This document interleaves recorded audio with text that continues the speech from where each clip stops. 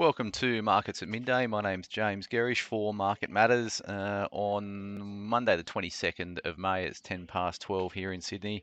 The ASX is trading down 23 points, 0.33 of 1% at 72.55. Most companies are trading down on the day, so there's 141 companies trading down on the ASX 200. Only 57 are up. Best sectors are IT and energy stocks. So just in terms of what they're doing, energy's up 0.83% and IT's up 0.57. They're the only two sectors trading high. You've got financials, the biggest drag, down 0.73%, and consumer services, the telcos, down 0.66%. Looking at the stocks that are making gains today in the ASX 200. So you've got BrainChip up 8.5%. That's leading the charge on the positive side. Kelsian, KLS up 3.73%. You've got New Hope up 2.74% following a decent quarterly update. So New Hope doing well on the bourse today. On the downside, you've got Syra down 4.34%.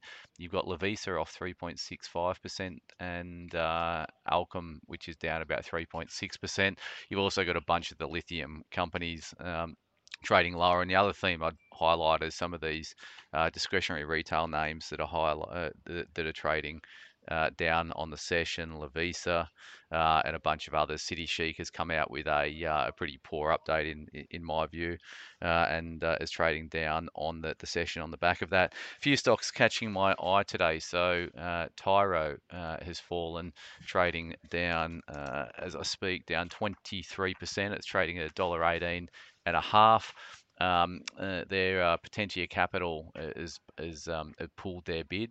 So this has been a long time coming. So they launched it back in September of 2022. It was they lobbed $1.27 bid for it. That wasn't acceptable from Tyro's side.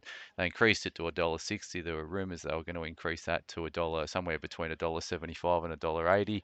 They haven't, and they've ultimately walked away. So Tyro is trading sharply lower on the session following that. New Hope Corp trading up a couple of percent today. Bouncing coal is helping it, but also a reasonable quarterly update for April. So EBITDA of 448.1 million for the quarter. That's up about 15% on the prior quarter, and an increase of about 20% compared to the same time last year. So all going well for New Hope. It's been a bit of a volatile ride in the last little while. We own New Hope in our active income portfolio, and it's been a little bit of a wild ride, but we think higher prices will come for New Hope from these levels. Based on, you've got to have a view on the coal price if you've got a view on New Hope, and we think coal price one to keep an eye on in terms of New Hope.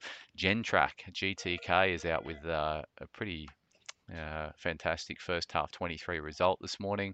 Basically, it was all up. So in terms of the period, revenue was about a 15% beat to expectations. They did 84.3 million. Market was somewhere around 73 million. EBITDA was well ahead, and the outlook was a really solid one. So they increased FY23 guidance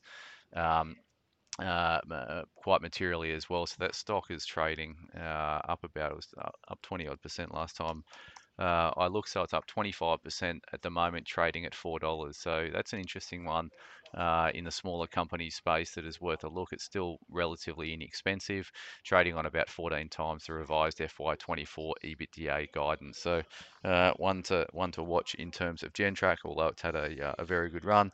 Asian markets are mixed, but mostly higher really on the session today. So you've got the Nikkei in Japan down 0.3%, but Hong Kong stocks are up about 0.5%, and China's up about 0.3%. And US futures have trickled a little bit lower on open this morning, so down about 0.15%, but nothing material, and they were off more when they opened before we opened this morning.